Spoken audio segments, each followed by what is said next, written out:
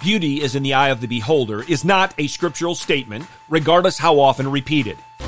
There is true and objective beauty, and it must be guarded by virtue.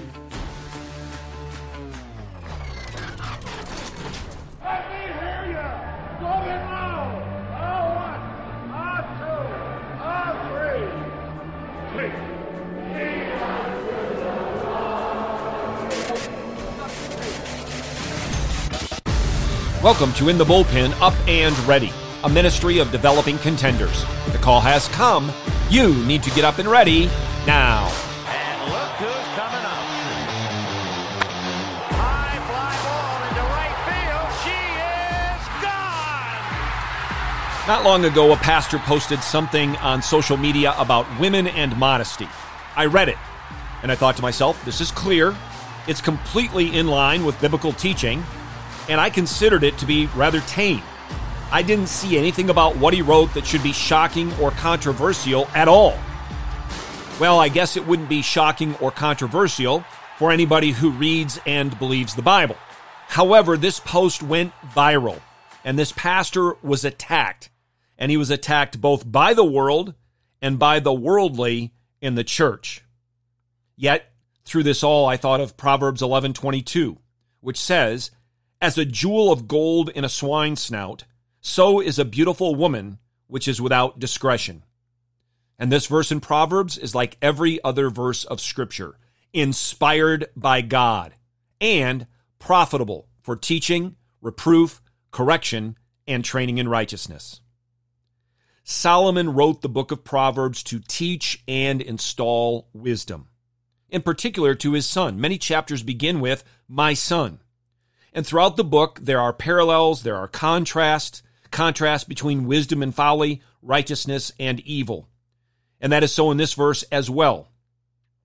Just as a gold ring is objectively beautiful, but loses its purpose and attractiveness when put into a swine's snout, so too, an objectively beautiful woman loses her purpose and her attractiveness when she lacks discretion. The jewel of gold is out of place in a pig snout, and a lovely woman is out of place when her beauty isn't guarded and guided by virtue, when she engages in what the reformers would call uncomely behavior. What, biblically speaking, is uncomely behavior? What does it mean to lack discretion?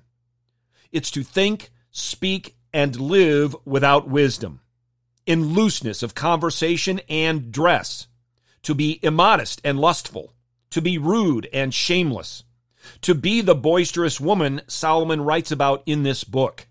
In a word, it's to be impure.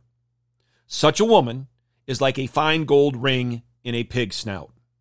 Matthew Henry reminds us the pig snout is that which he roots in the dunghill.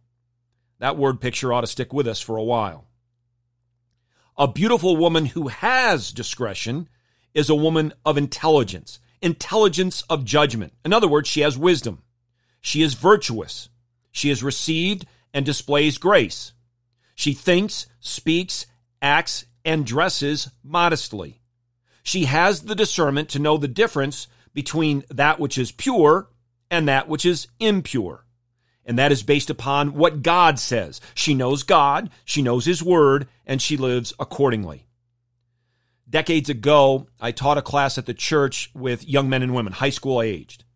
And at one point in time in one of these classes, I turned to the young women and I told them that they needed to stop dressing like and acting like so many of their peers that weren't Christians.